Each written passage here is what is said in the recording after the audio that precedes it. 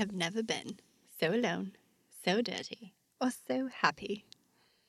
As soon as my sister Madeline's primary education concluded, just a handful of days ago, I made my way here, to Tessalus, the original refuge of the Tinkerers and home port to Skylab Academy.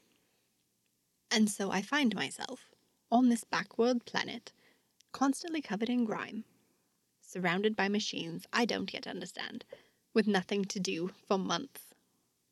And I love it. But here I am, getting ahead of myself. I suppose I should introduce myself, because if this broadcast really is making it all the way to Earth, then you have no idea who I am. Not that many people in the Emberverse know who I am either, but I digress. My name is Lucy Fenwick, youngest daughter of Sir Liam Fenwick, Species Relations Ambassador for the Atlantean Quadrant. You might be wondering what an ambassador's daughter is doing, broadcasting her thoughts out into the Emberverse and beyond. And really, I'm not sure. But, seeing as how I am without an easy comms connection to my sister Madeline, I need someone to talk to.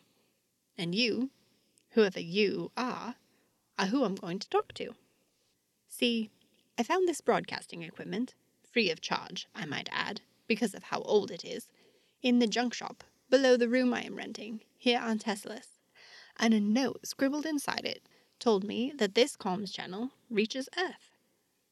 For all I know, you Earthlings still know nothing of the Emberverse, and so you'll hear this and think it's fiction. Oh well, even talking into the void is better than talking only to myself. If you do know of the Emberverse, then you may be confused by the fact that an ambassador's daughter is alone on Tessalus. It has taken me 5 cycles, but I am happy to say that I have finally convinced my father to let me attend Skylab. I am so excited. I have only ever been allowed to accompany my father's entourage on 1 trip per cycle. It's better than no trips, I suppose, but I want nothing more than to see the vastness of the Emberverse for myself. That's one reason I have been so interested in attending Skylab. I have a strong urge to explore, but no desire whatsoever to become an Emberstone Guardian. Ugh. The Royal Air Service doesn't value knowledge nearly enough. And the fighting, it just isn't me. On the other hand, the Blood Rogues are too feared by much of the galaxy to be widely accepted, and what is the point of traveling if every place you go, people are afraid of you? We'll ignore that neither organization would take me anyway for the fact that I am a tinkerer, though without the abilities so many of my people are born with, much to the annoyance of my father. But Skylab doesn't care. They accepted me on bloodline alone, and I have never been more grateful to have been born a tinkerer. As it stands, Skylab is my best option for traveling as far and as wide as I would like. In case you don't know, which, even here in the Emberverse, some don't, Skylab is a tinkerer-based multi-species secondary school. It offers many pathways of study, most of which are in the different sciences. Which pathway I will choose remains to be seen. I admit that starting here at the age of 20 is a little aggravating, as the rest of those in my class will be fresh out of primary at the age of 17, but my father was adamant that an ambassador's daughter was too good to attend a secondary such as Skylab. Regardless, I am here now, and I cannot wait for classes to start. However, it will be a quarter cycle before that happens. Until then, I will explore as much of Tessalus as I can, especially the port city of Kesselton. I have only been in Kesselton 3 days, but I am completely in love with it already. My father always wanted us to keep our distance from Tessalus, the homeworld of the Tinkerers, so I've never been here before. It is everything I hoped it would be. Tessalus is considered a backworld, in that the modern technology they choose to use here is very selective. Personally, I find Kesselton quaint and charming. Emberstone energy still powers everything, including the airships, though their design is much less sleek than what many worlds use. The copper-clad dirigibles that float from dock to dock gleam in the light of Teslas's beautiful yellow sun. Each one is either painted or embellished with gems and precious stones, representing whoever owns the ship. The public transports are the most beautiful of the bunch, with intricate paintings that often cover the entire ship. The stone buildings use black iron hardware that is usually crafted into animalistic, and sometimes mysterious, shapes to add a distinct Tinkerer flair. In order to accommodate the airships, towers adorn at least one building in each block, gracefully stretching high into the sky. Atop each one is a dock. The cobblestone streets below are awash in dark and quiet little shops. Each shop tends to be focused on one very specific thing.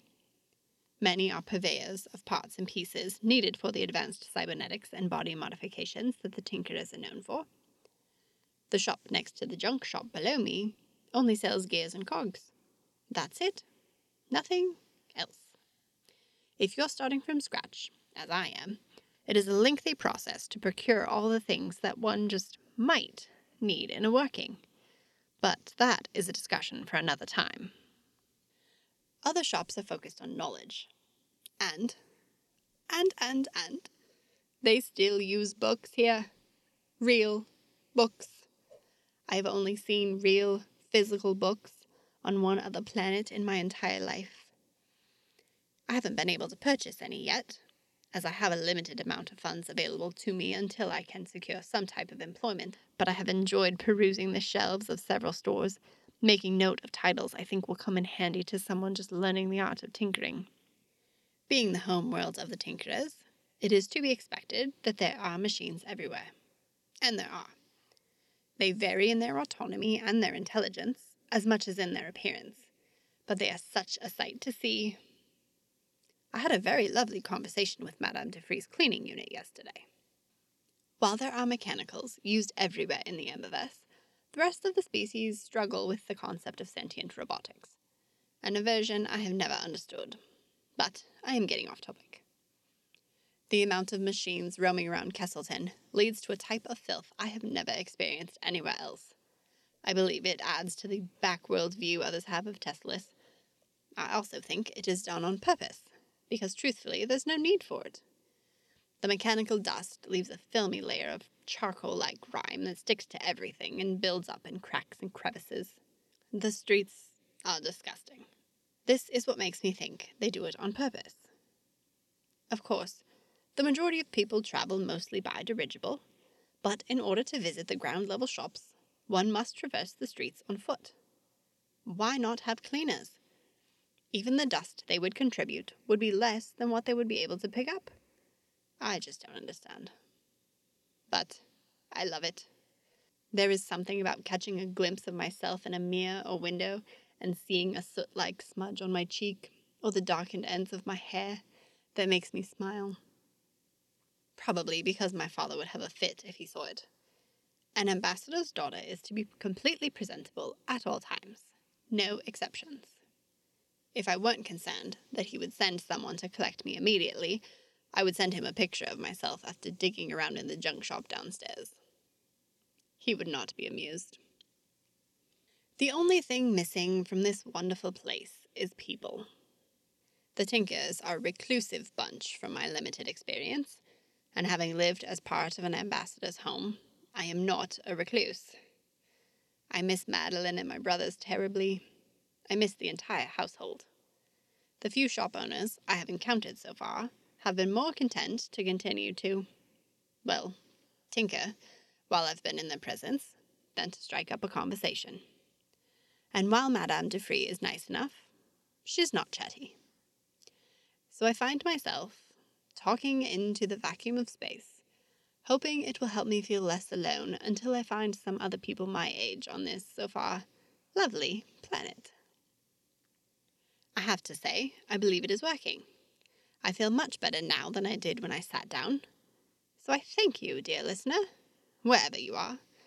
I shall keep you up to date on my attempts to locate other young people before classes start. A quarter cycle seems an awful long time to go without anyone to gossip with. So until we chat again, look up at the stars, Take a deep breath and remember that I, for one, am thankful you are out there. Lucy Fenwick, signing off.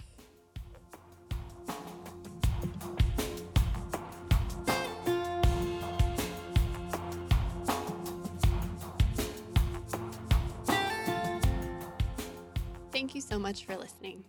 I'm Stephanie Dawn, author and voice of Into the Emberverse.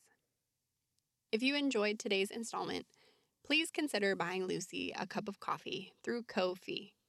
Link in the show notes below or at intotheemberverse.com.